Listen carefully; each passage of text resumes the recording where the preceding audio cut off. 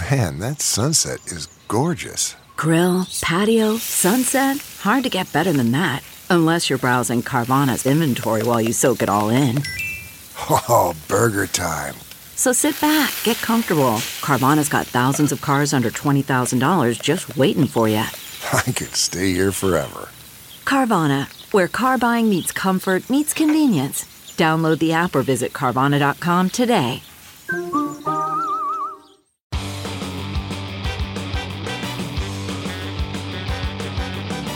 And now, Are You Effing Kidding Me? With JoJo from Juries. I have a question for MAGA. You say you want Trump back in office. You say you liked his policies, that things were better, that he fought for you. And I want to know why you think that. Because he told you he would lower the cost of your prescription drugs and didn't. But Biden did. He said he'd bring back manufacturing, but he didn't. Joe Biden passed the CHIPS Act, allocating tens of billions in incentives for companies to construct and expand manufacturing facilities here in the U.S. For 4 years straight, he said every week would be infrastructure week. Only that week never came. President Biden signed a $1 trillion bipartisan infrastructure bill into law during his first year in office. Trump said he would boost economic growth by 4% a year. Nope. The economy stalled and unemployment soared to the highest levels since the Great Depression. Joe Biden has created 13.2 million jobs and unemployment has been under 4% for 17 months in a row, the longest stretch in over 50 years.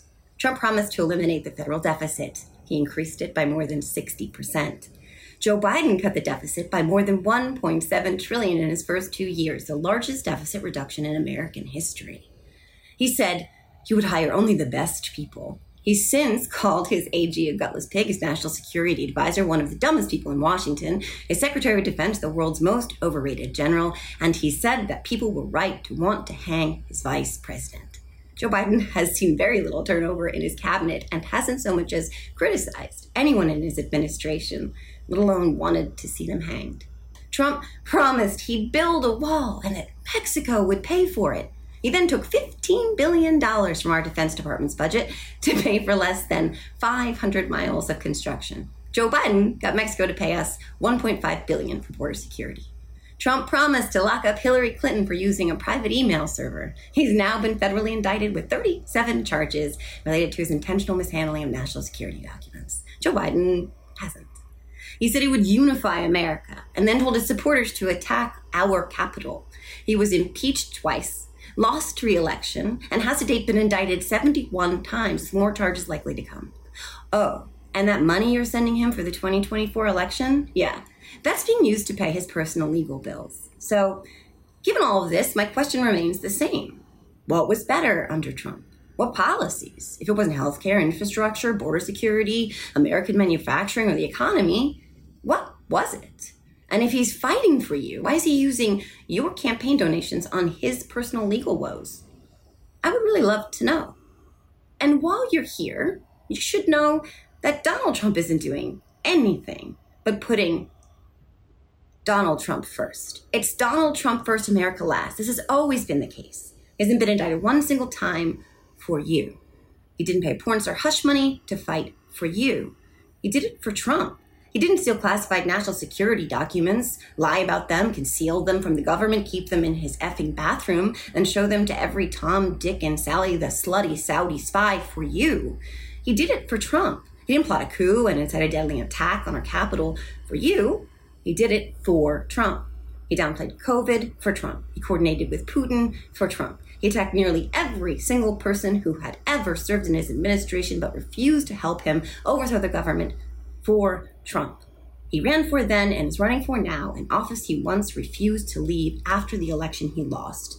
For Trump. Not for me, not for you, and not for any of his loyal disciples who send them their insulin money every single month.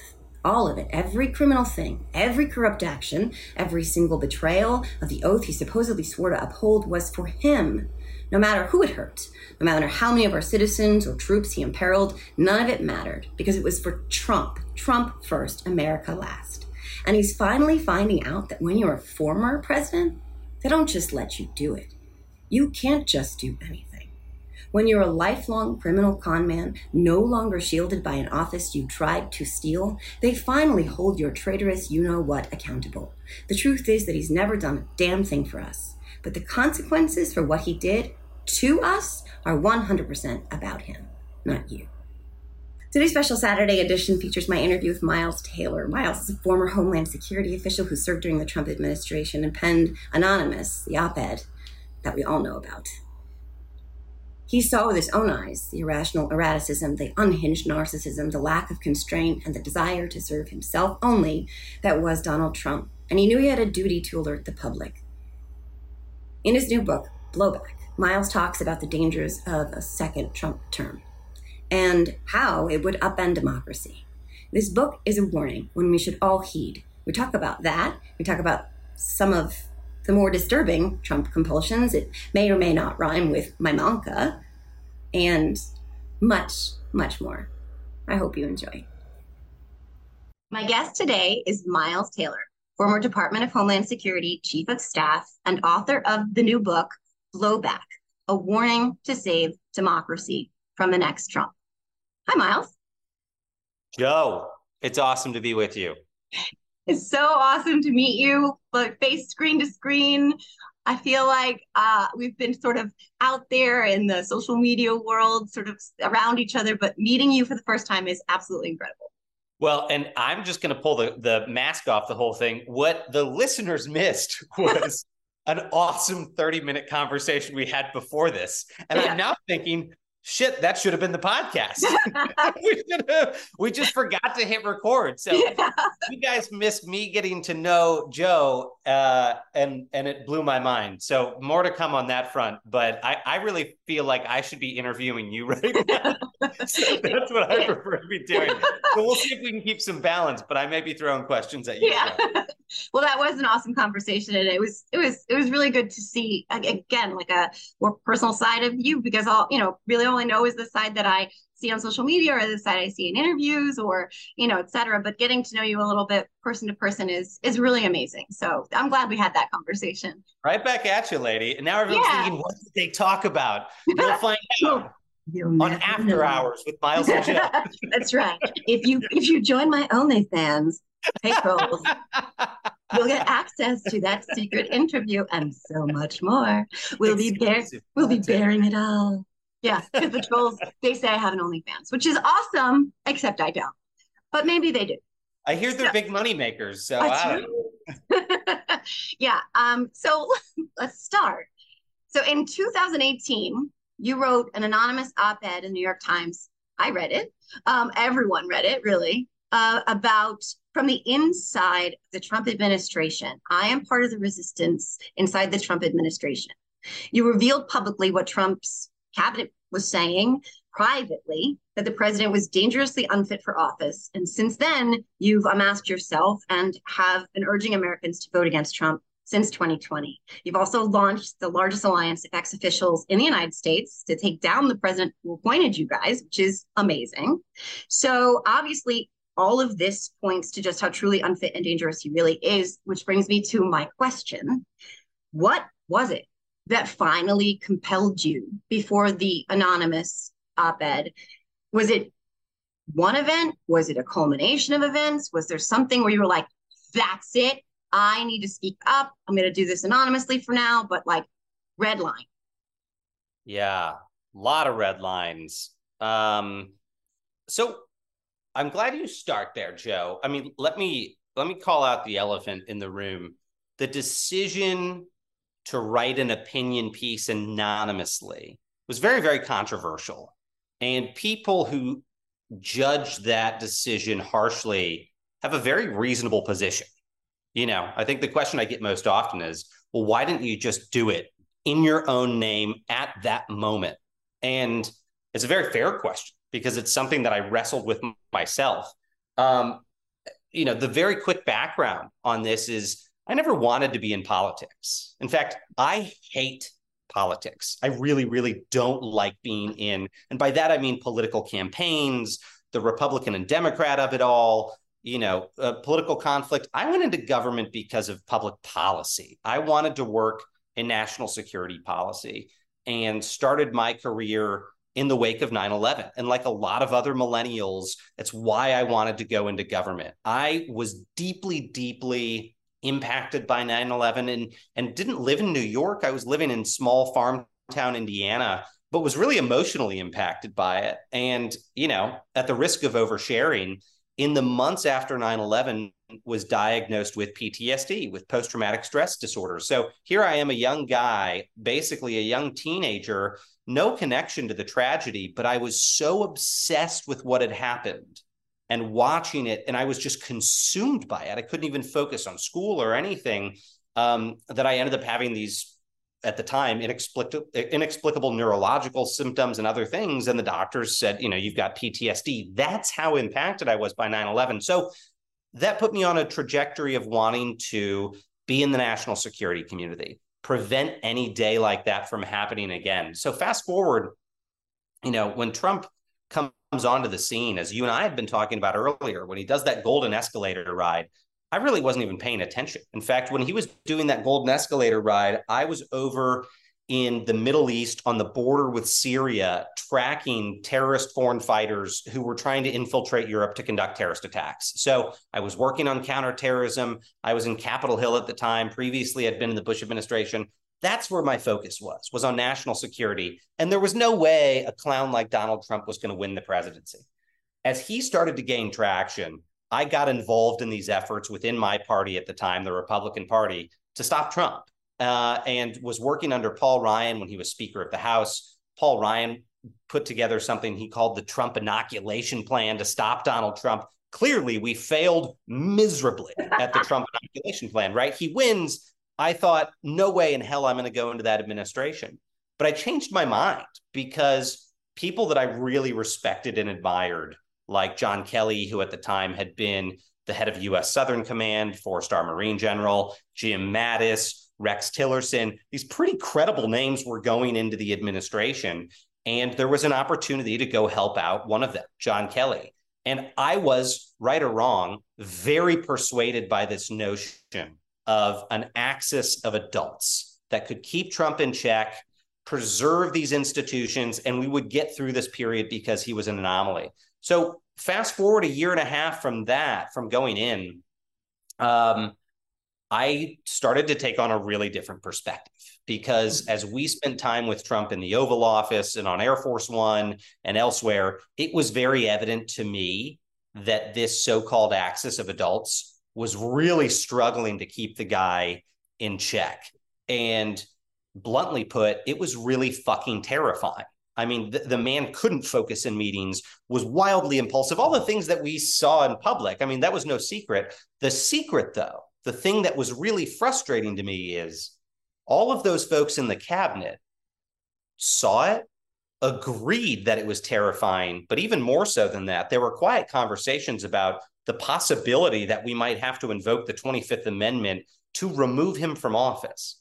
What I was frustrated about was Trump's cabinet wasn't talking about that publicly. And I felt like, look, if this is so bad that the president of the United States immediate team thinks he might not be stable enough to run the country, then the American people should know that.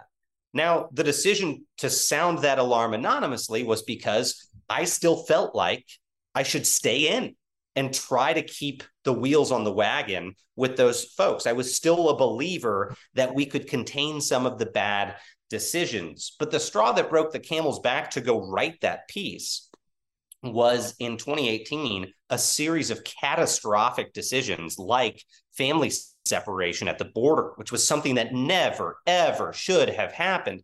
And then, as pedestrian as it may sound, there should have been a lot of other straws that really broke the camel's back. But for me, it was sitting there one night in a hotel room in Australia. I was on the other side of the world meeting with our intelligence partners in Australia and the UK and elsewhere, talking about threats. And I got a phone call that morning from the White House that Trump wanted the flags raised back up. You may ask, the flags for what? Well, John McCain, my mentor and hero from Capitol Hill, when I came to Washington as a baby, basically, McCain was an inspiration, and he had just died. And so, of course, across the country, the flags were at half staff to honor him. And I get a phone call, and little known fact, DHS is responsible for telling federal buildings to lower their flags. And so we were the ones that had said, lower your flags in honor of the recently deceased John McCain. I get a phone call from the White House. Trump wants you to raise the flags back up. And at that point, I was the deputy chief of staff of the department. And my response was effectively, fuck that. I will resign from my job. And John Kelly managed to convince the president not to go forward with that order. But in that moment, and not to give you too much detail, Joe, I popped up in my boxers and t-shirt from my bed in a hotel room in Australia, and I just started writing. I started writing all of these things that I just said to you. And it started off kind of as a diary entry, but by the end of it, and it was probably because I hadn't had a lot of sleep, I was like, you know what? No, I'm going to say this somehow. And I reached out to a contact and I flipped them my notes without a second thought. And I said, would the New York Times be willing to publish this? And then they did. And a lot of unexpected things happened after that, but I felt like I needed to get that message out there. So more than you bargained for an answer to the first question, but that's kind of what drove me to that moment. That's amazing, because the number one thing, there's so many takeaways, but the number one takeaway for me is that you were driven by your desire to serve, to be a public servant, to actually protect the American people. That was what brought you to the profession. It wasn't a political calculation for you. This was personal for you because of what you had experienced and went through after 9/11. And so for you versus Donald Trump, it's the opposite, right? So like you see someone like you who is a public servant, who is driven by the common good of the American people, watching someone who was not. We don't know all of the motivations for why he ran for president or wants to be president again. There's lots of them, none of which have to do with actually helping or serving the American people or obviously protecting our welfare or keeping us safe. So it's absolutely fascinating to me to hear your perspective for why you were staying, why you were there, why you thought you needed to be there. And the grown-ups in the room, for what you increasingly were becoming aware was an unhinged, petulant, like national security imperiling toddler. And the fact that it's the John McCain flag raising that really kind of got you out of your bed in your boxers in Australia really speaks to me, because, and I don't think that I'm alone in that as a liberal. I also believe that we should honor the troops. I also believe that John McCain was a hero. I do understand that politically we didn't always align, but I do think that at the end of the day, like you, John McCain was doing what he was doing in service of the American people. I will always believe that. And I remember at the time being absolutely outraged about that flag issue because it leaked. Did you write about it in the anonymous letter, or did it leak elsewhere? Because I remember hearing about it. I later had a conversation on the record with a couple of news publications to tell them that story. And then, Trump vehemently denied it. And I went out there publicly, and I think I dropped some of the receipts from, having had that phone call, the whole exercise. I said, no, I'm not going to let you get away with this. Don't you pretend for a minute that you wanted to honor John McCain. You deliberately had your staff call to order us to dishonor the man. And, people can judge me for not having come forward at an earlier red line. But in that moment, it was very personal. A very bad man was jumping on the grave of a man that I deeply admired. And that's just the type of thing that makes you feel sick to your stomach. And yeah, that's where it really broke for me. And it's funny because it's not funny, really. It's very sad. But even President Biden spoke recently about Donald Trump's decision to, well, I don't even want to call them decisions as if they're like thought through things. His demand that they cover the John McCain ship when it was, I believe, wherever it was, during those exercises, was it by Taiwan? I can't remember where it was, South Korea, maybe? It was in Southeast Asia, and he wanted, as he was visiting, he wanted the ship out of sight. He didn't want it, covered. And the thing about John McCain, it started so early with Trump and McCain, but it's not just that McCain went at Trump.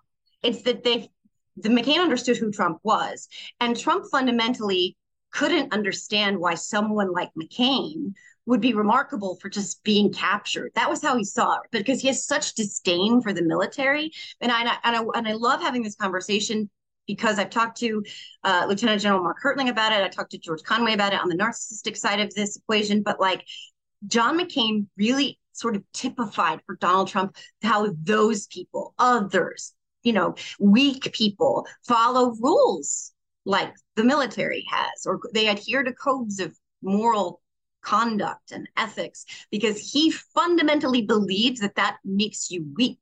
And John McCain being respected for those things sort of just is like a smack in the face for someone like Donald Trump, who is everything that's not. And we've seen that so many times with him. I'm going a little off topic, but we've seen that so many times with him when it comes to the military, to generals, to the way he talks about generals in the military, to the suckers and losers comment, which we all know, we didn't hear it, but we all know he said it. Well, and I can validate that. I mean, the people who ended up sharing that suckers and losers story with the Atlantic, I mean, I won't, it's their job if they want to come forward in their own names and recount those anecdotes.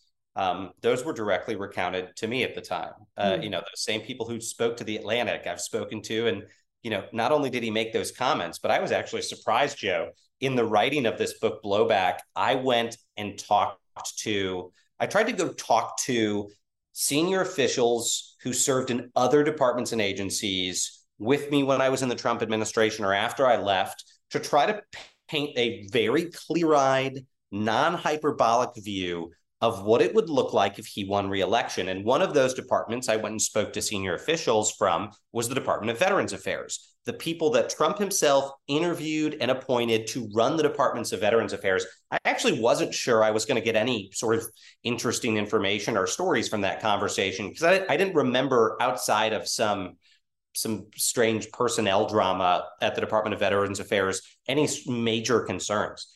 I was blown away. One of the quotes that's in the book that someone had mentioned to me, a very senior person running Department of Veterans Affairs, said Trump hated veterans. He viewed them as lazy malingerers. And his plan in the first term was to detonate the Department of Veterans Affairs, because he found out that the VA has a budget of $250 billion a year. So technically, the biggest department in the federal government is the Defense Department. The second biggest in terms of budget is the Department of Veterans Affairs. The third was our department, Department of Homeland Security. $250 billion a year, and Trump wanted to use it as a piggy bank. He found out that they had the authority within the VA to reallocate programs and money, and he wanted to raid the VA and go spend the money on veterans on his own political priorities. And so, and you don't have to believe me, I mean, these people are quoted by name in the book, is two of his top people at the Department of Veterans Affairs said that Trump's plan was to detonate the VA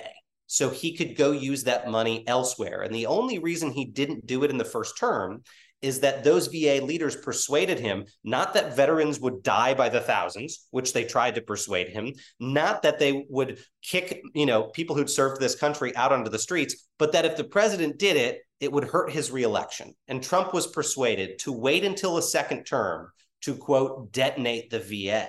If he wins reelection, that's one of the first targets on his list, is go detonate the Department of Veterans Affairs, use that $250 billion to go do other things that are political priorities, because he thinks military veterans are lazy and he thinks that they are, suckling on the teat of the welfare system. This is a man who had been United States Commander-in-Chief, and two of his former deputy secretaries of the Department of Veterans Affairs effectively shared that with me in the writing of this book. That blew my mind. His disdain for people who've served in uniform is something that people don't want to believe because it sounds so outlandish, but it's true. He hates veterans. And it's a very deeply personal thing for him, because he himself did everything possible to avoid the draft so he didn't have to go to Vietnam. So he views veterans through a very cynical lens. And it's why he wanted to take mentors of mine like John Kelly or Jim Mattis and make them subservient to him. He loved the idea that generals would become his servants because he so loathes veterans, because there's that insecurity. Yeah. Oh my gosh.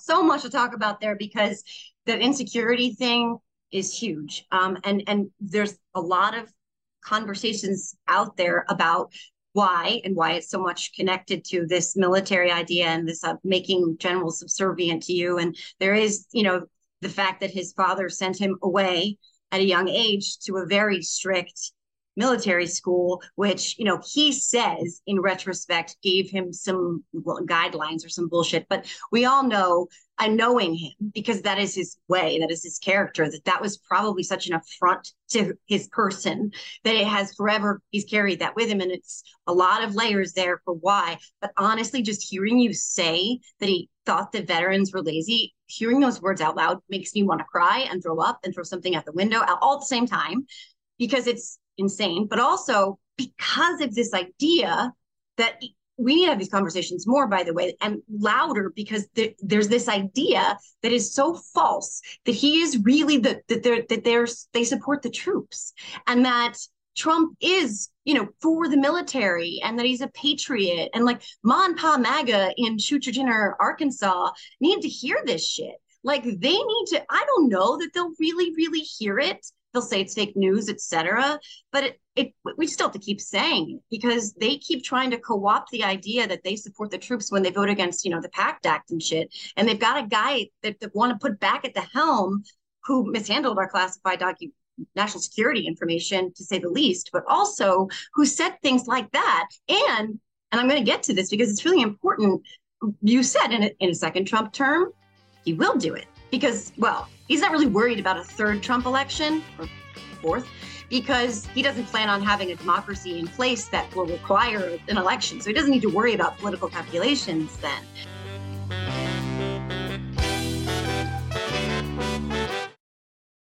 CarMax is putting peace of mind back in car shopping by putting you in the driver's seat to find a ride that's right for you. Because at CarMax, we believe you shouldn't just settle for a car. You should love your car. That's why every car we sell is CarMax certified quality, so you can be sure, with upfront pricing that's the same for every customer. So don't settle. Find love at first drive and start shopping now at CarMax.com. CarMax, the way car buying should be.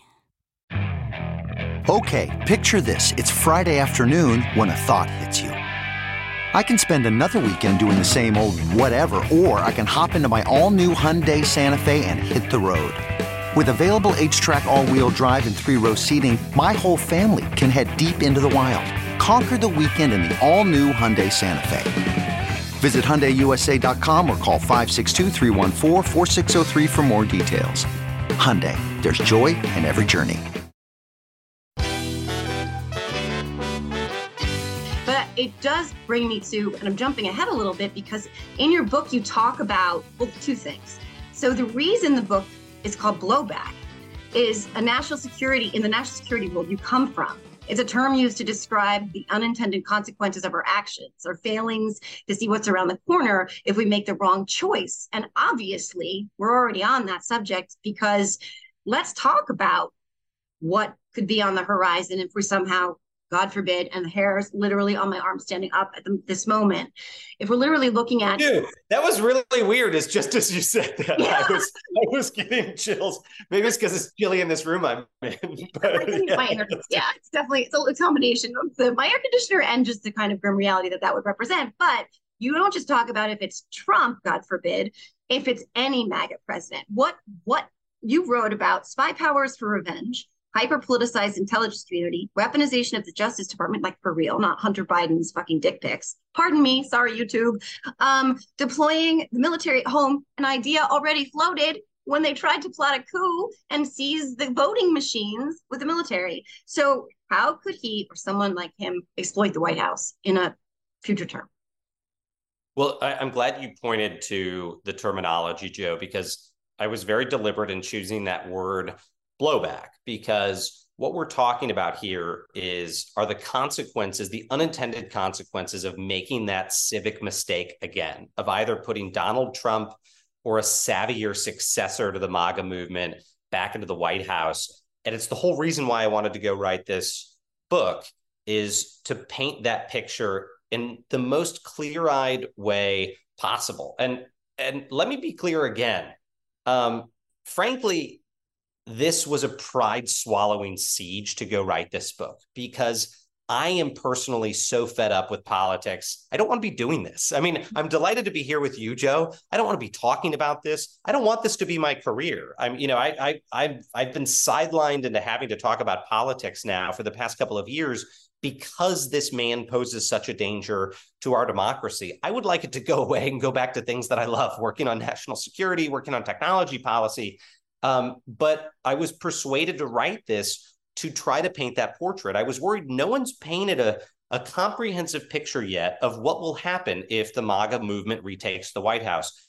But I'm also aware of this, is people don't want to hear me bloviating about it anymore. Yes, I'd been in the administration. I'd seen things that alarmed me, but by no means am I qualified to give you the full picture of what a second term looked like. I only worked in the Department of Homeland Security under Donald Trump, and I can tell you how bad it would be if he ran DHS again. So I went out and interviewed close to 100 people who had worked in the Trump administration, who had been senior Republican members of Congress to paint that picture.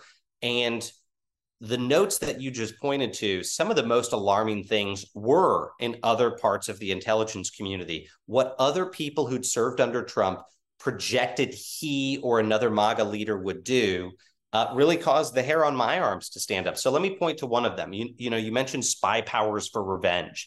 This was something I found to be deeply alarming. As I talked to a number of top intelligence officials, people Donald Trump had appointed himself to run his intelligence community, and they said in a second term, his desire will be to actively go use the wiretapping powers of the intelligence community against political rivals. Now, this is the type of thing that if you'd said it to me 7 years ago, I would have said, okay, that's kooky, that's conspiracy theorist stuff.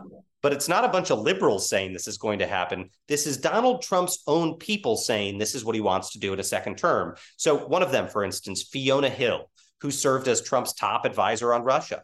Fiona Hill's comment to me was, in a second term, Donald Trump will implement a hyper-polarized and partisan intelligence community. He's going to go install campaign operatives and partisan people to run agencies like the CIA and the Office of the Director of National Intelligence. And her comment was, it will lead the United States into wars because he wants to manipulate intelligence to project his own worldview. And that leads to a country that's operating on a very warped set of information if he ends up doing that. So her comment was it would lead the United States into war. But the one that was even more shocking to me is another one of Fiona Hill's colleagues that worked on the National Security Council in the Trump White House said he would go pull FISAs against political adversaries. What are FISAs? Well, for those who don't know, for listeners who don't know, that's the Foreign Intelligence Surveillance Act that gives the president the authority to wiretap civilians on U.S. soil. So here we are. We've got one of Donald Trump's own appointees on the National Security Council saying, yeah, if he wins a second term, he'll want to go pull those FISAs illegally to listen to his political opponents. Again, don't believe me, believe these people. Another example of this was my former boss, John Kelly. When he left the Department of Homeland Security and went over to the White House as chief of staff, John Kelly had said at one point, Donald Trump asked him to wiretap the White House staff because he was so worried about what his own staffers were saying about him to the media and to other people that he wanted to use those spy powers to wiretap his own staff. I mean, John Kelly just recently confirmed that to NBC News. I mean, again, we're not talking about a rogue congressman. We're talking about the president of the United States wanting to illegally use wiretapping powers against civilians without court approval. You think Nixon was bad? This is Nixon on steroids. This is the Nixon Chernobyl. It makes Nixon look like, Barney, look like just a very, very calm, playful, delightful guy. And these are the types of things we would have to worry about if he retakes the White House. And it's not a remote possibility. I mean, as you and I speak, Joe, the betting markets say Donald Trump's got roughly a 30% chance of being the next president of the United States, which, let me remind listeners, is 3 times the odds he had on the eve of 2016 when the betting market said he had a 9% chance of being president. Right now, the odds makers say he's got 3 times the chance of being the next president as he did before he won the election previously. It's absolutely gut-wrenching and astonishing to realize that. But what's even scarier to realize is that even even people I used to be able to faithfully have these conversations with, people I knew were like, hair on fire, this is really scary, this is, again, imperiling for this democracy, are kind of fatigued all of the sudden. Not all of a sudden, it's obvious that's not all of a sudden, but they're fatigued by so much of this stuff now, and they don't even want to talk about it, which is based on what you just outlined, which, by the way, the hypocrisy is not lost on me or anyone else probably who will be listening to this, that the very things he accused Obama of doing to him, and or I think it's what he said, he wiretapped him, right, is something that he has already asked about doing and would actually do if, God forbid, hair on my arm standing up, he were to get back into the White House. But well, you mentioned, Joe, also the military piece, if he gets back into the White House, along the same vein. Two things that I talked about in this book. One is an anecdote about how, about the Insurrection Act is, we all talk about January 6th, and did Donald Trump want to invoke the Insurrection Act to send the military out to, essentially prevent the transfer of power? This was something in the president's mind years before that. And one of the things I talk about in the book is in 2019, Donald Trump called us over to the White House and wanted to announce that he was invoking the Insurrection Act in his State of the Union address. And we had to spend a day talking him and his lawyers off the ledge to make sure that he didn't do it. But he wanted to invoke the Insurrection Act. He wanted to send U.S. troops to the border to seal the country. And we didn't think there was any legal basis for it. We persuaded him not to. But I say that because the idea of potentially using that power was in his mind years before January 6th. Because, and Donald Trump called this his magical authorities. He had been told early in his presidency that the Insurrection Act essentially would allow him to declare martial law. And so from then on, he was desperate to use that authority. In a second term, he would have no hesitation about invoking the Insurrection Act. And that was one of the other things the Defense Department people told me in this book that was shocking, is Trump also wanted to create his own private military, his own mercenary group, like the Wagner group that Vladimir Putin had. He wanted to create his own group of mercenaries that responded to his orders that he could deploy on U.S. streets or abroad, that would respond to his command. I mean, I'm not making this stuff up. And people would be right to say, Miles, you're making this up if this was in my own name. But I cite the people in the book who worked for Donald Trump who said these are the things he wanted to do.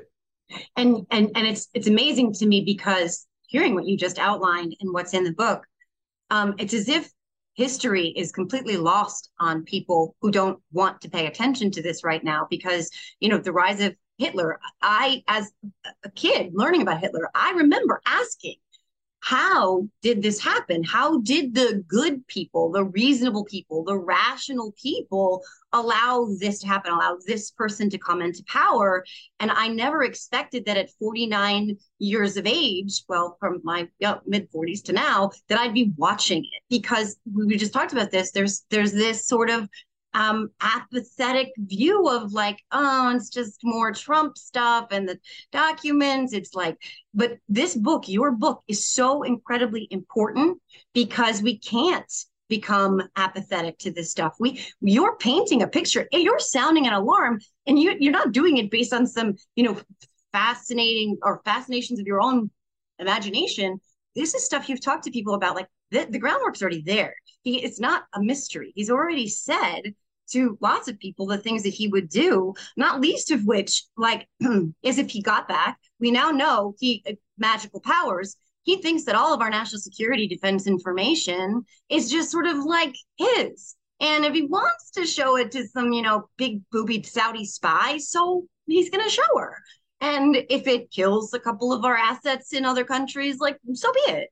They're his. And this magical power stuff, it's not child's play. We're talking about dismantling democracy, which you say, again, in the book, this is a warning to save democracy from the next Trump. And it can't be overstated. My question, I guess, really is, and I heard Nicole Wallace ask this the other day, it's like, what is it going to be? Is there going to be a watershed moment? How do we reach people The people who don't think what he's doing is a big deal, the people who don't think any of this is the big deal, the people who think this is just a bunch of liberals who have their hair on fire again. How do we reach them? How do they hear this? Well, I'm going to say something that's going to be deeply ironic coming from me, Joe, and that is when I try to zoom out and assess what the biggest cause of all of this is, and the one thing I think that could prevent us from watching democracy's guardrails stripped.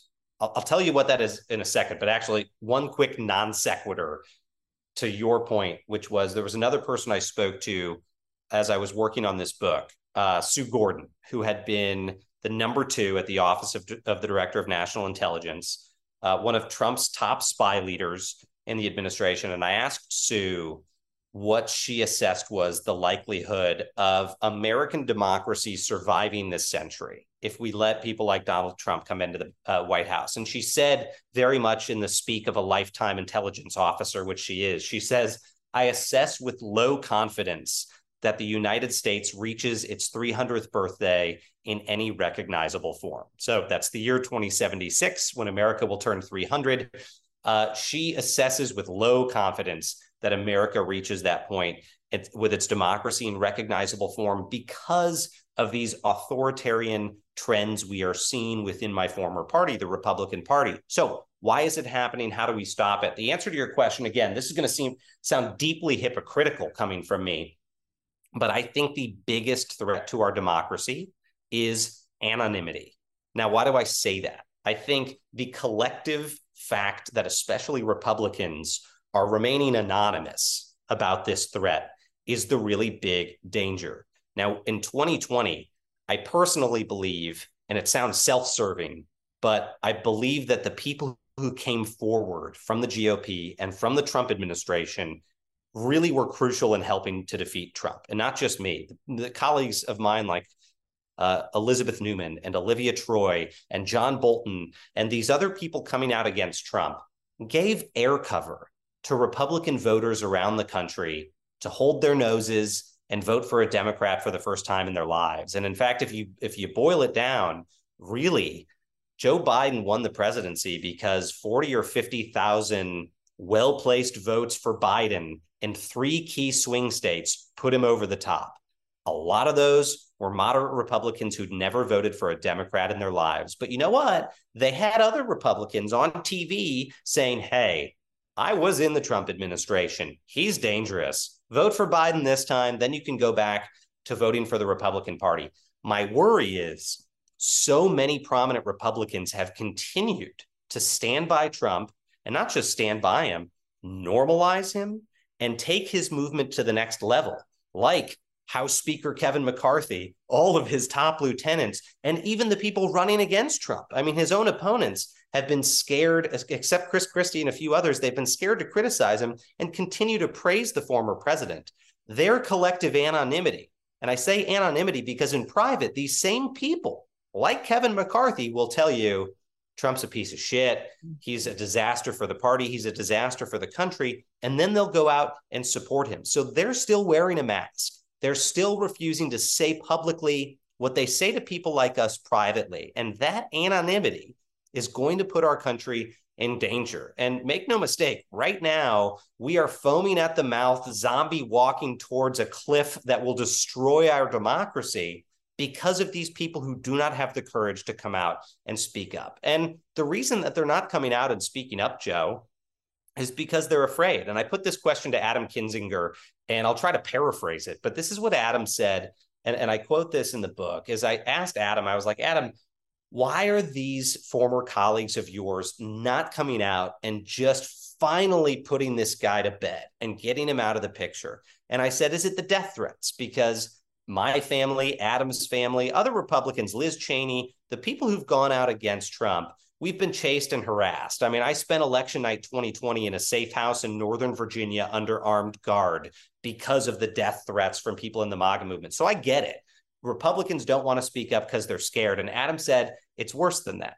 And I said, well, what is it? What could be worse than your family being threatened? He said, they are more scared of being kicked out of the tribe than they are of death. They're more scared of being kicked out of their tribe than they are of death. And you know what, Joe? It reminded me of a famous Jerry Seinfeld joke.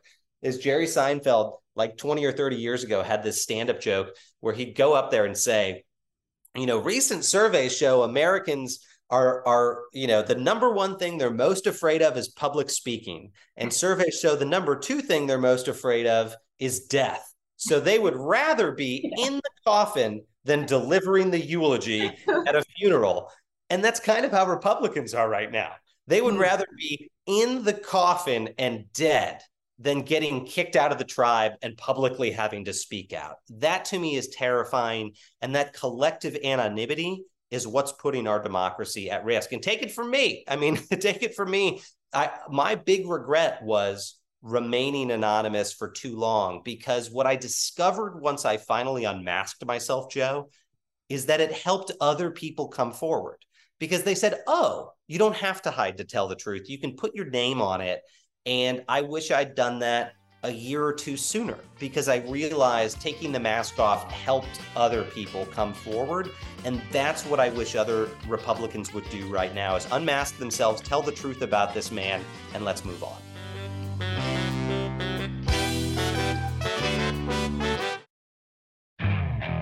Okay, picture this. It's Friday afternoon when a thought hits you. I can spend another weekend doing the same old whatever, or I can hop into my all-new Hyundai Santa Fe and hit the road.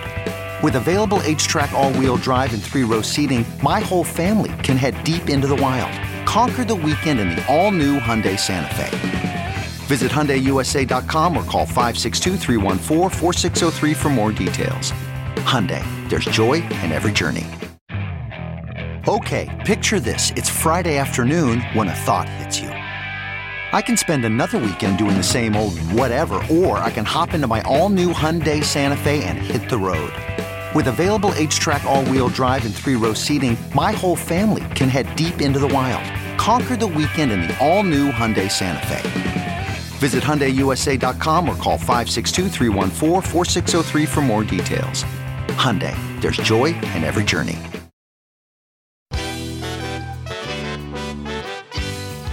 It's interesting because beyond them thinking it's some act of bravery to speak the truth and while advocating for the protection of their democracy, they're wrong. So politically, their instincts on this are wrong.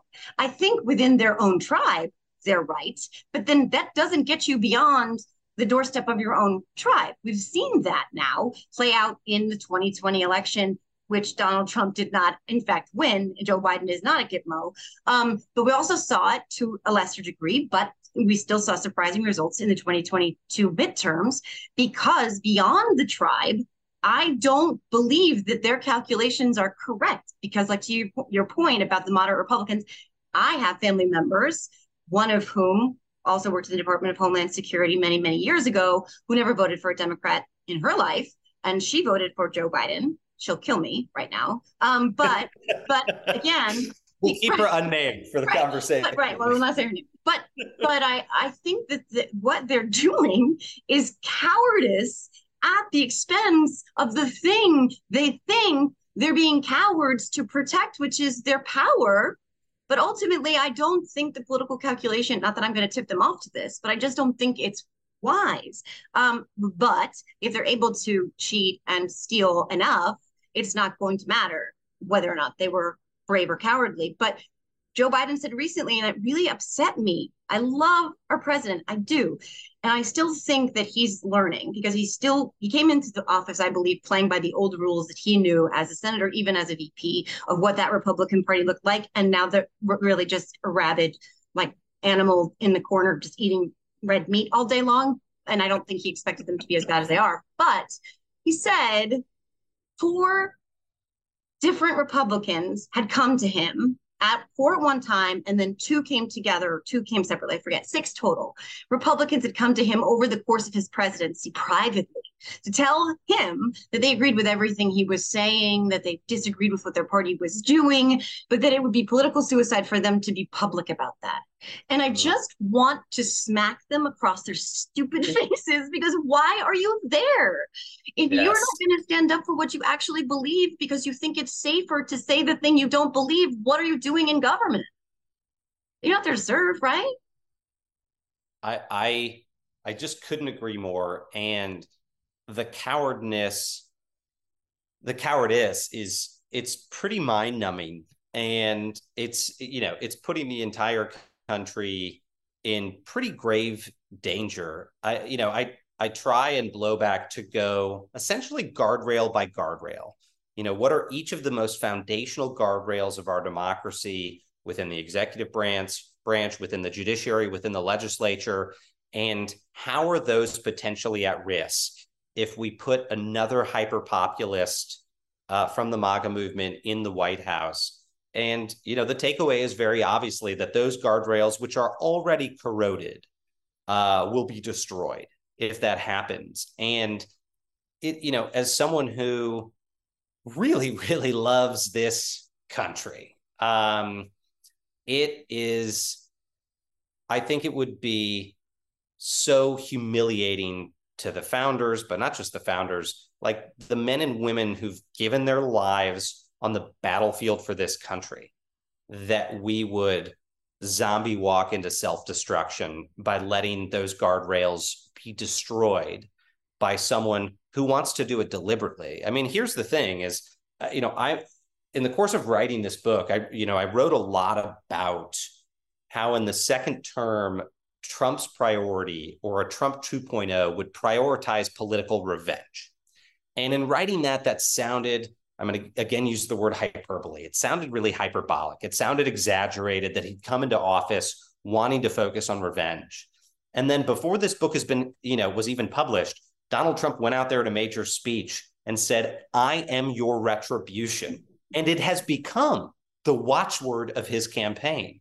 So don't even listen to me. Listen to the man himself. His priority as president of the United States again will be to weaponize the federal government, to exact revenge against his political opponents. And one of the more sickening aspects of that I saw when I was serving in government was on multiple occasions, Trump wanted us to use emergency aid at the Department of Homeland Security to punish his enemies. And I remember a couple of specific incidents like this. One was the hurricanes that struck the U.S. Virgin Islands and Puerto Rico, and another was the wildfires in California. And Trump wanted us to deliberately withhold the aid because, as he told us, they don't support me there. They don't support me in Puerto Rico and the Virgin Islands, and the Democrats don't support me in California. Let me be absolutely fucking clear. We are talking about mothers and fathers and their children whose houses were burning down or leveled by hurricanes.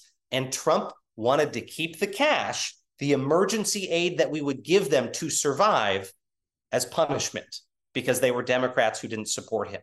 I don't care what your political persuasion is. That is fucked up beyond belief. And that was the president of the United States. And now he's made clear in office, he wants to do that again. He wants to take the powers of the office and exact retribution and revenge against his political opponents. We cannot let this happen. And if we do, it's the deepest and most disgusting disservice we can do to those men and women who are 6 feet under with tombstones above their graves, who gave their lives to protect this country. How dare we vote for a person who would go dishonor their sacrifice by doing that to this country?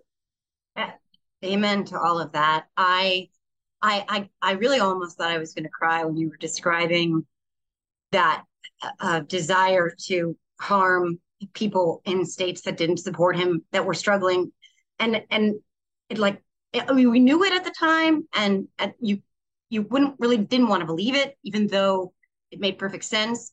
But for me personally, where I live is very red, and I was driving through. We were in New York State. I took my kids to Cooperstown. My son played a Little League baseball game in Cooperstown. We were driving through parts of New York State where every other sign was, "Don't blame me, I voted for the other guy, Trump 2024, Trump 2020. There was a house, this one's inexplicable to me, that had the Confederate flag all over it and the preamble to the Constitution painted on the side of the house. So secessionists flag and the Constitution. I don't even understand any of it. But my kids got really mad at me. You call me a terrible mom, it's fine. But I got upset and I said, you're in New York State. Your state voted for Joe Biden. Donald Trump would have kept COVID relief money from your whole state. There was a plan that he and Jared had discussed, was withholding COVID relief money from blue states. Hey, New York Trumpers, that's you. Like, you're supporting flying the flag for someone who would let your kids die from a virus instead of helping them because parts of your state voted for the other guy or didn't vote for him. And like that mentality that they so often vote against their own self-interest, specifically with Donald Trump, but as the whole party, really, that wants to take away their social services and, you know, stop paying for veterans' health care, et cetera. The idea that they keep voting against their own self-interest is just, I want to bang my head against the wall. But hearing you say those stories about California and Puerto Rico and the Virgin Islands, it's, again, not at all surprising. But again, it's an alarm for what we know will happen in 2024, God forbid. And God forbid, we see another cataclysmic event like a pandemic, and he's at the helm or someone of his ilk is at the helm. We know what we're looking at. This isn't, you're not just like drawing on a piece of paper and imagining the worst possible scenarios. The blueprints are there. The blueprints are there. And Joe, I would say it goes so much far beyond Trump himself. I mean, my real worry as a lifelong Republican until recently is that most of the other people who would take his place in the White House from the GOP are going to govern in a similar way because the MAGA movement's really overtaken the party. It's the core of the base. So whether they agree with it or not, there's a political necessity in their minds to cater to the base, give them what they want. And they've gone beyond Trump. So, I'll give you one example of that. Trumpism as a movement has spiraled well beyond his control. And even things he wanted to do in the first term that he decided were too extreme and he stopped short of, now his acolytes are taking further. And one example of that is the busing and dumping of migrants. I remember, and I've got the receipts, February 2019, Donald Trump's office calls me, at the White House. The president wants to order us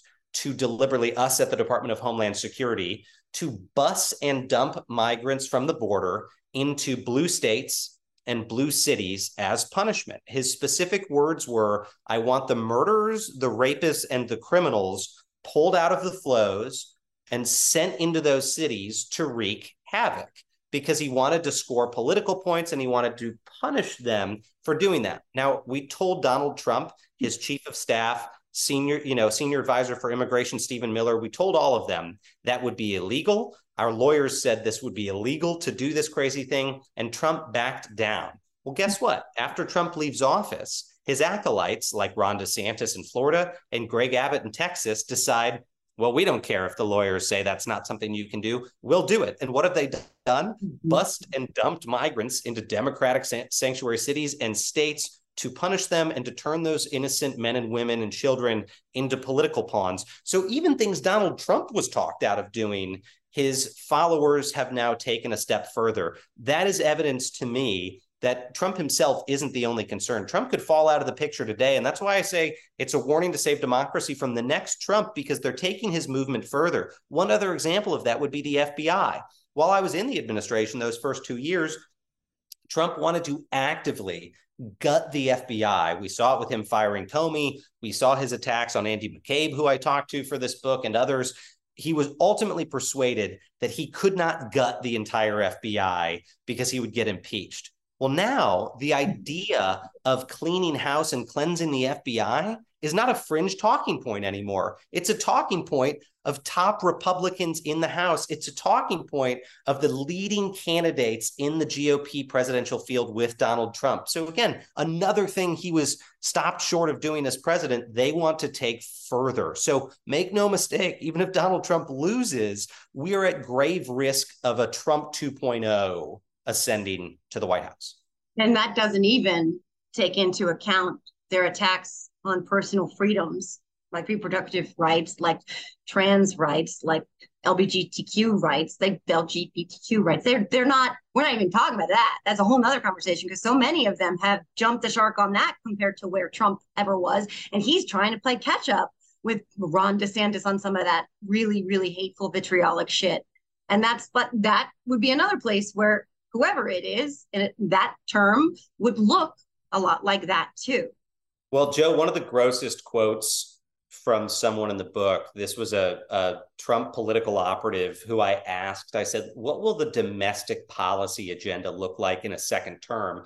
And specifically, what would Trump 2.0's legislative agenda be? What are they going to try to push on Capitol Hill? And the quote was guns, gays, and girls. And I said, hold on, be a little bit more specific. What do you mean by guns, gays, and girls? Guns, that they will try to strip any gun protection laws left in the United States. So there's an unfettered Second Amendment. Any gun safety laws they want to strip. Gays, they want to roll back LGBTQ rights, specifically the Supreme Court's protection of gay marriage. And I said, girls, what do you mean by girls being the priority? And they said, oh, well, abortion, as they want to federally make abortion illegal. I think we're now at 11 states that have effectively outlawed abortion since the Supreme Court decision. They want to make it 100% of states by passing federal law. This is not the Republican Party that I became a part of when I was a young man. I thought the GOP was moving beyond the culture wars, and we were going to focus on things like government's role in society and a balanced budget. And instead, whoever the next MAGA Republican president is going to be, the priority will be the culture wars. And again, in this operative's words, it will be going after, restrictions about guns, gays, and girls. To me, that says it all and is a really disgusting priority for anyone who would be considered leader of the free world. Right. And to anyone out there who thinks that election or those elections wouldn't have consequences on them personally because those issues don't impact them personally, as we've seen with the gun issue, give it a little while. Because I talked to Brett Cross, who is the parent of one of the victims of Uvalde. And one of the things we talked about was just, he used to say that doesn't impact me. My family's okay. And then it did. So like these issues, you can think, oh, that doesn't impact me directly. But it very well might and most likely will. So changing gears with a strange pivot point, I just wanted to talk. I do really quickly because it's glorious tea and disgusting all at the same time.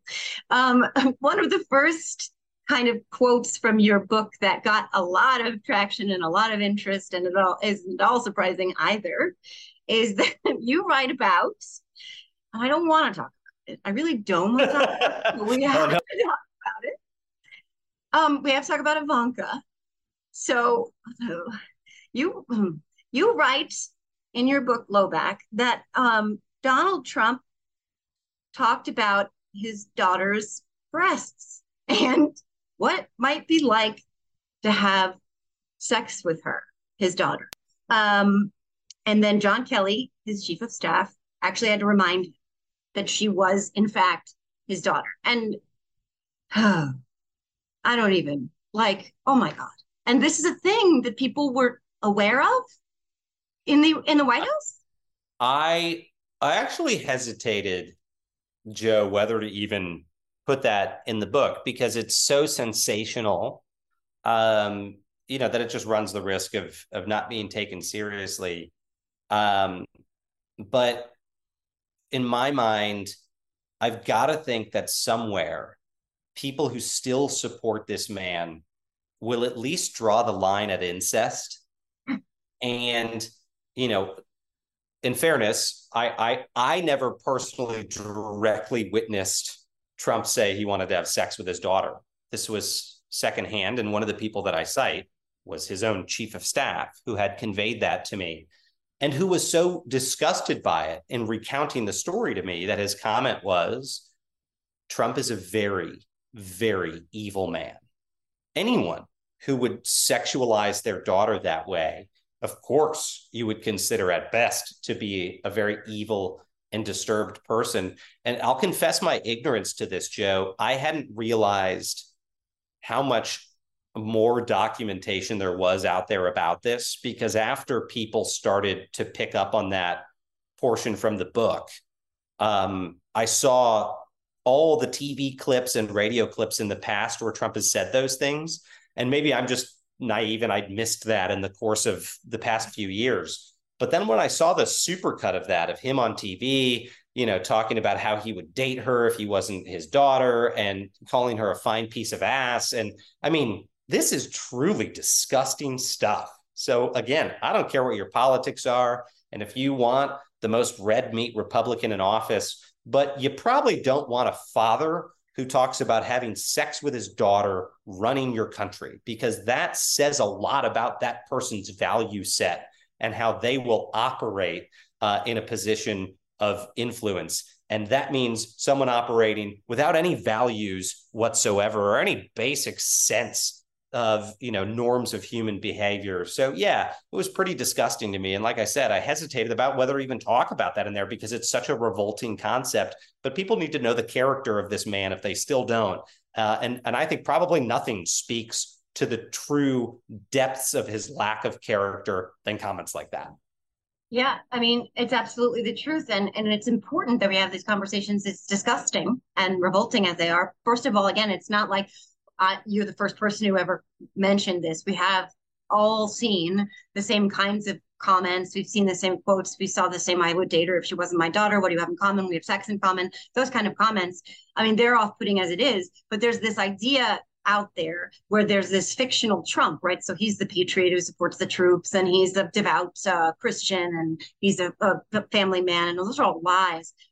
We know that there couldn't be more counter to the truth. And this one, like, again, it's disgusting and off-putting and revolting and sad as it is important as part of the sort of like tapestry of how fucked up he is. Again, sorry for the F word, but like this one. Sorry, YouTube and sorry, listeners. YouTube. This is an R-rated podcast. Yes, and it's streaming on my OnlyFans. Just kidding, trolls. No OnlyFans. So, but like this one, like you don't have to be the kind of person who pays attention to policy or platform or the history of the party or this idea of the guardrails. You don't need to know any of that shit. You got a guy who wants to stoop his daughter. Like, this is not someone you want having nuclear codes. Like, come on. This is just not like rocket science. You know what I mean? Well, and maybe, again. Also, even not Ivanka, Joe, I mean, the way he treated other women in the administration that I witnessed was really grotesque. At one point I was working very closely with Kirstjen Nielsen when she was Secretary of Homeland Security. He regularly made inappropriate comments towards her about her appearance, about other things. And he did it with others. I mean, there's an anecdote I recount in the book about a time that we were in the Oval Office and Trump thought he saw Sarah Huckabee Sanders out in what's called the Outer Oval. It's a little tiny office just outside of the Oval Office. And he was saying, Sarah, come in here. Sarah, come in here. And the aide poked her head in, and it was his much, much younger personal assistant. And she said, Mr. President, it's not Sarah, it's, me. And he responds with something to the effect of, oh, man, I was going to say, Sarah, you've lost a hell of a lot of weight. And this is the president saying this in front of a bunch of national security officials. I mean, how humiliating for him to make that kind of derisive comment about his press secretary's weight in front of everyone. But these were not infrequent occurrences. I mean, this is how the man behaved. I mean, I'll use Kellyanne Conway's words. Kellyanne Conway called him a misogynistic bully. I was very disappointed to see Kellyanne publicly deny having said that. I mean, give me a break, Kellyanne.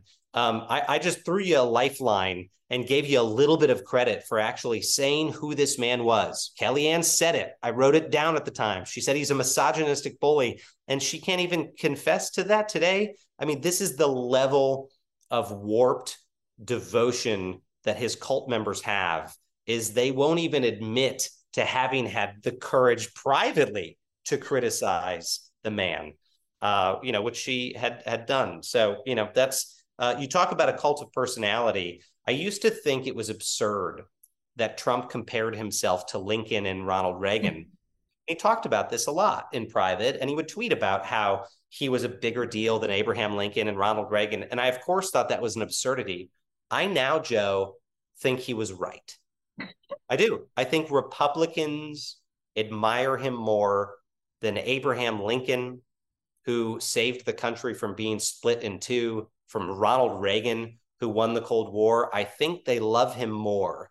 And the polls show it, because the cult-like devotion they have towards him is something they never had towards Reagan, maybe Lincoln, in their admiration for him saving the country. But the cult-like devotion towards Donald Trump is, in fact, greater than anything we've seen in the history of the Republican Party. And that's really alarming. And I had a lot of Republicans say that on the record in this book, is to talk about how the cult aspect of it really, really scared them. Scott Rogel, a former Republican congressman from Virginia, that was his quote. He said, as it started to happen, and I'm working in the House of Representatives, he said, I don't use the word terrifying much, but it terrified me how much my colleagues started to act like cult members. I mean, when you're talking about the party that right at the moment has control of one of the chambers of Congress and potentially could put that person back in the White House, it is absolutely terrifying. I mean, really, there's no better word for it. And we could go into why that cult-like devotion is what it is another time, because that would be a very deep dive conversation, because there's lots of reasons, but it is truly terrifying. I cannot believe that this is what we're looking at when we're talking about a former TV game show reality host who paints himself orange and looks at eclipses with the naked eye and talked about shooting people crossing the border in the legs and nuking a hurricane and drew on the freaking hurricane map. And we're talking about an idiot, but a madman too. And this is their messiah. And it's very deeply concerning and terrifying. Doesn't even come close to defining it. But I don't know if they'll ever come back, actually, from that cliff. I don't know what the other side of Trump looks like, if there's another side of Trump. Do you think there's another side or on the other side of Trump for the Republican Party? I do. I mean, that hope is, it's a very, very slim sliver of hope there. But, I'll leave you with a note of optimism, which is, we bounced back from some really dark periods in American history before, and it's certainly possible. I think it's a generational challenge. I think it's going to take more moral courage from leading Republicans to break with him. And you're seeing that in tiny degrees. You saw Kevin McCarthy several weeks ago creating a little bit of separation from he and Trump. Of course, he quickly ran to apologize to Trump after that. But little by little, if we can see just a tad of moral courage from these people, we can come back from the brink. But we really are at that edge, I think, as a country, and a lot of the data shows it. The attitudes towards political violence in our country at the moment are off the charts. Chatter about civil war is at levels we've never seen it. And again, don't believe me, if you think it's hyperbolic, you just go look at the data. I mean, 1 in 4 Americans responded to an NPR survey with favorable views of violence towards the government. That's unbelievable that a quarter of this country would say, yeah, maybe we should take up arms against the government. We're in a very dangerous moment, and it's because we've had bad political leaders that have fanned the flames of political intimidation like Donald Trump. And we've got to dial it back because, genuinely, the future of our country depends on it.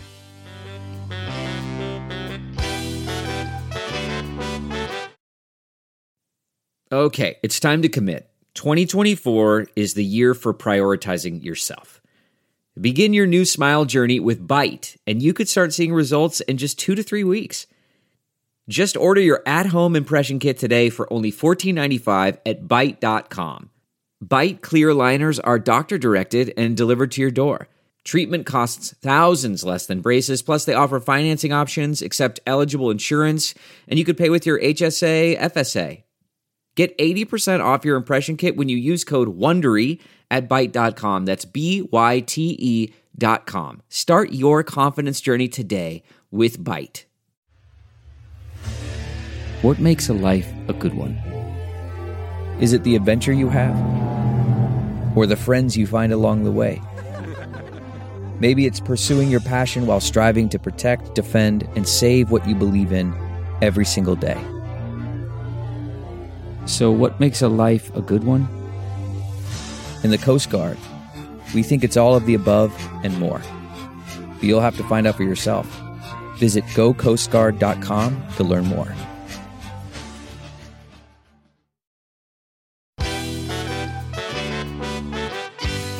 Yeah, and that is one of the reasons I'm so grateful to you for your voice and for this book, because that is what you're doing. You're standing up and you're advocating for the protection of this democracy for the generations that follow us, for our kids.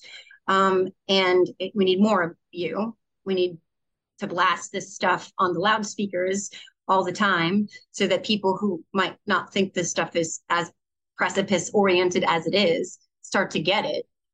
So your book is incredibly important in that regard, but it's more than just an alarm for what could potentially happen in the future, but it's also sort of like a guide to how we can avoid that. And some of the things we talked about sort of are implicit in that. But you do talk about, what Americans can do to make sure this doesn't happen, that we don't fall into the hands of authoritarian rule.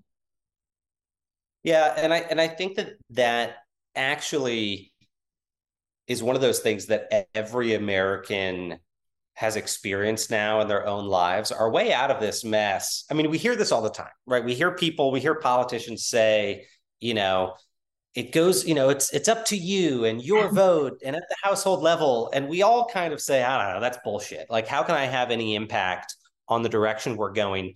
But I actually think it's very real. And let me cite specifically what I'm talking about. Some people, see this as, what we would call cancel culture. Mm-hmm. And I call it in the book a mass bystander phenomenon, that now everyone's really afraid to tell the truth because they're afraid of getting canceled, whatever that truth is, telling their true opinions about something that happened in the news, telling the truth about Donald Trump. There is a collective fear of speaking out today that's infused all of our lives. We've all experienced it. Ooh, I shouldn't say the wrong thing on Twitter. I shouldn't say the wrong thing about Donald Trump that might piss off my neighbors, or at a barbecue. That collective bystander effect is the reason we might waltz into another Trump administration. Because if people don't speak out, it becomes a lot easier for others to fade into the background and for this to happen. And that bystander phenomenon, I mean, you see it in the news. Whenever we see a story about someone getting beaten up or killed on a New York subway, that story always involves 20, 30, 40 people who were sitting there in their seats watching it happen. Why do they watch it happen? Because the bystander phenomenon in psychology is such that people think someone else will step forward. That's why they don't do anything, is they assume someone else in the crowd will step forward to stop the bully from beating up the innocent person. The problem is if everyone thinks that, no one steps forward. So it requires one person, two people stepping forward, which then lowers the cost for other people to step forward and do the right thing. We are living in that as a society right now, as everyone's scared to say the right thing because they think someone else will do it first. And that really, the onus is on each of us. As much as it sounds like a kindergarten teacher exhortation, if you do the right thing, other people do the right thing. But it is truer now than it has ever been. And we know from the polling that there is a silent majority that actually does oppose this autocratic trend in our politics, that does want to move beyond Donald Trump, but they're scared to start. So the message, as pedestrian and insipid as it sounds to Americans, I think, is it really is up to you to start to be more vocal, to start to be honest about your opinions on this subject. Even if you're deep within the Republican tribe and it's scary, you'll be surprised. Maybe your neighbors who you think are mega MAGA actually aren't. And they're waiting for the next person to come out and make it easier for them to speak the truth. And that's what we really need to do as a society, is lower the price of dissent.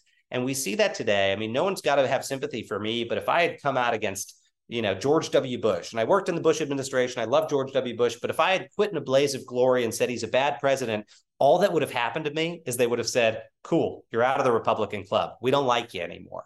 But doing that to Donald Trump meant a steady stream of death threats, losing my home, losing my job, losing my relationship at the time, having my sister receive pictures of her house from stalkers and pictures of my nieces with death threats. This is sick shit.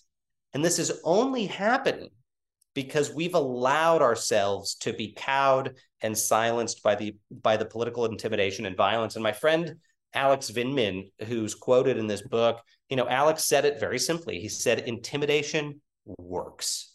And the only way to counter it is to just show that you won't be intimidated. And we're seeing that across the country with poll workers and local leaders. They're all on the receiving end of crowdsourced threats and vitriol. And the way to push back against it is to show that you're not cowed by it. And that's happening again in our communities. And so that's my big message is people really need to be as unafraid as possible, because the public service they will do by telling the truth is make it easier for other people to tell the truth. And I had to learn that the hard way. I had to learn that the hard way by being anonymous and thinking it was the smart way to fight Trump. And it wasn't. The smart way was to unmask myself and attach my name to it.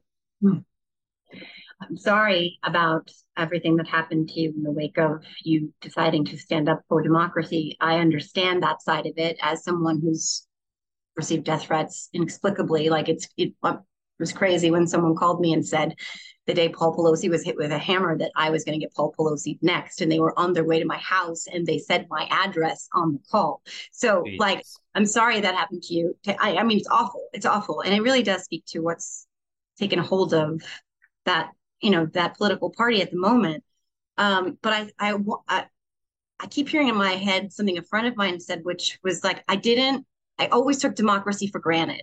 I didn't understand that it wouldn't just always be there, that I'd always just wake up with the freedoms that I had. And then once I started to see things chipped away, like the Dobbs decision, et cetera, I was like, she realized, no, I can't take this for granted. And that's the thing about democracy, as old as ours is, like, and it's not even that old, but it does, we're learning now. It requires work. It requires diligence. It does require bravery. It does require people to go first so that the people can come up behind them and feel safe. And it's a daily practice. It really is. And that's just the way it's probably going to be in perpetuity. I mean, really, it's so fragile that it does take all of us. And it really, that's democracy. That's what democracy looks like. That was what we love. It's what's so special about this country, that the people really do have the power, and we can affect the changes we want to see by using our voices. And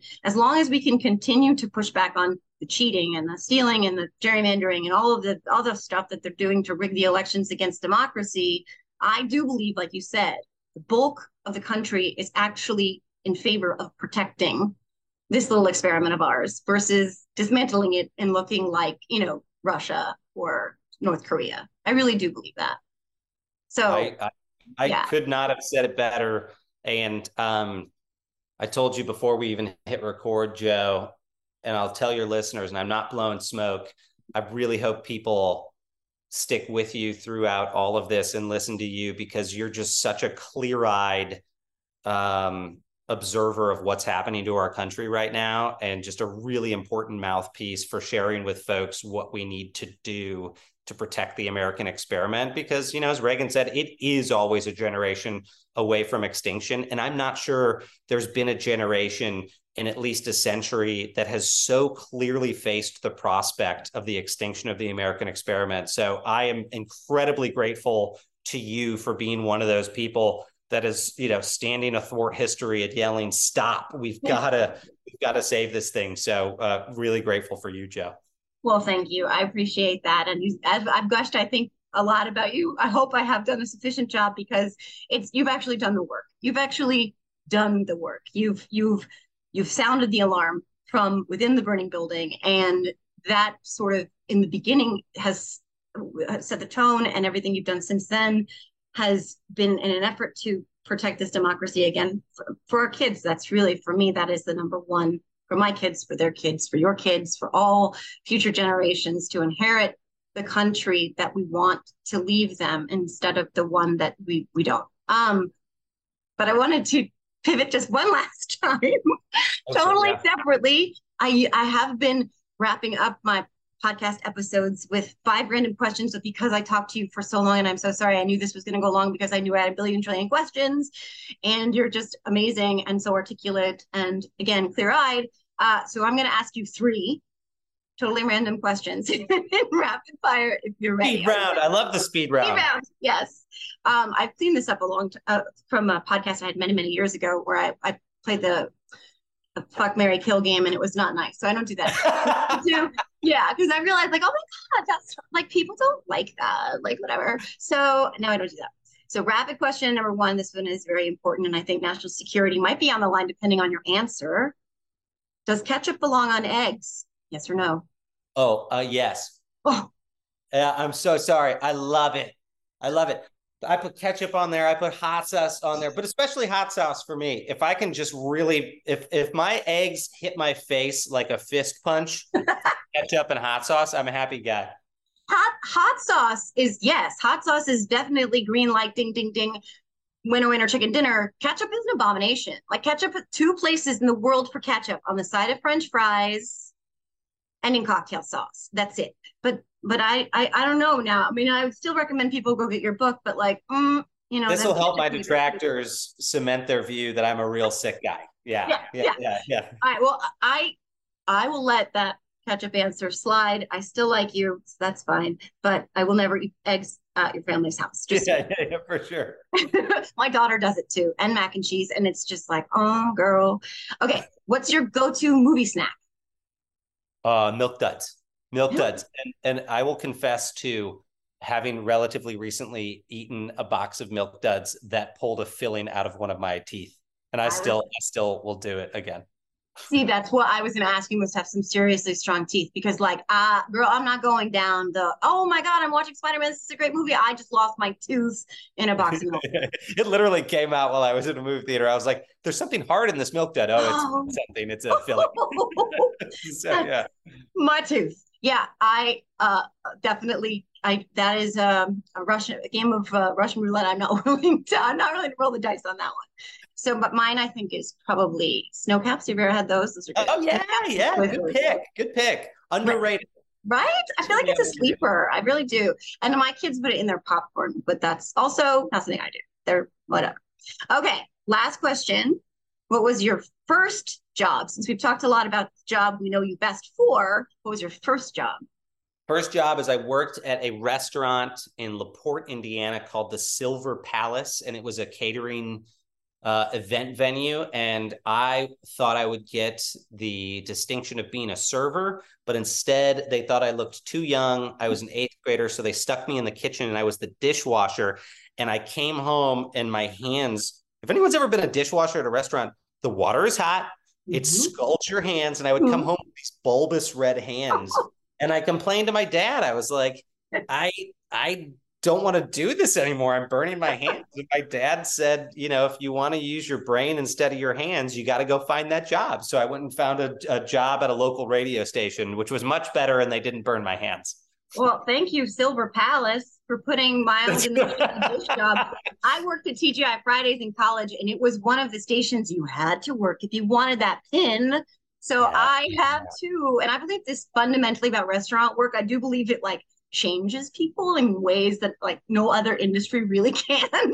So thank you, Silver Palace, for putting Miles in the radio profession. And Joe, if Donald Trump or a copycat ends up winning the White House, I would bet you and I are going to be working at a TGI Fridays. So let me just make this an official ask to the overlords at TGI Fridays. Please consider hiring Miles and Joe if Trumpism returns to the White House. We'd be delighted. We're excellent servers. We've got great background experience. So that may be where we're at, sister. If I'm not in the gulag, I do not think, and I'll take the top bunk, but I do not think TGI Fridays will be having me back since we didn't part on the best of terms, since I may have served a friend who was underage in the smoking section of the TGI Fridays in Boston. But whatever, sorry, Fridays. But I would still love to come back if I'm not on the top bunk in the gulag. Well, next time we do this, Joe, we'll have an after hours version of the pod where we tell the real stories from Kitchen Confidential, Anthony Bourdain style, what really happens in the service industry. The real world. What happens when people stop being polite and start getting real? Miles and Joe, the dark secrets of the fast casual world of restaurants and the dirty dish. Okay, well, on that note, I wanted to ask you. Okay, wait. I wanted to ask you wait. Okay. Oh, okay. Here it is. Where, other than the book, obviously people should go get the book. Where else should they be following you, finding you? What should they be looking for from you?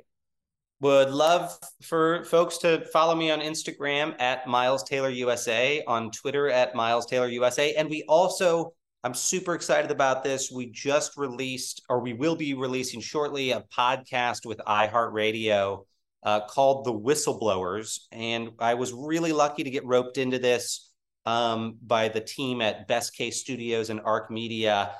It's a series about people who've blown the whistle inside of government and the experiences that they've had in the wake. And so, these stories that we went and followed were genuinely gripping and emotional and really, really raw. And and so check out The Whistleblowers, wherever you get your podcasts. It was eye-opening to me, and a lot of those conversations I had changed my mind. It's, folks from Stephanie Grisham, who used to be an enemy of mine and now is, now we're friends, to reality winner who, leaked secrets and went to prison. It's a fascinating series. So would love for folks to listen to that. And even if you don't want to pick up Blowback and read Blowback, I really genuinely would ask folks, if there's someone in your life who's a Republican, who's maybe on the fence about whether to support Trump again, give them this, because it's not me bloviating. It's almost all Republicans cited in this book talking about what they think would happen. So, pick it up for someone you think who needs to hear the message. I'd be grateful for that. Yeah, that's incredibly important. And I will be picking it up for some people in my life as well. So, because I think they need to read it from their perspective, where the people that they trust, not from someone who's a bleeding heart liberal like me. But thank you so much. This is great. I really appreciate how generous you were with your time. I mean, I took a lot of your time. So thank you. You are amazing. Let's do this again. Thank you for how you're serving our country, and appreciate all you listeners who are following Jo and sticking with Jo. She's a rock star and a patriot. Thank you so much, Miles. Good luck with the book. Thanks, friends. See you later. Thanks for joining me. And if you are listening to the Are You Effing Kidding Me podcast, make sure to subscribe and leave a 5-star review. And if you're watching on YouTube, please like and subscribe below. Are You Effing Kidding Me is a production of the Political Voices Network. Please visit us at politicalvoicesnetwork.com.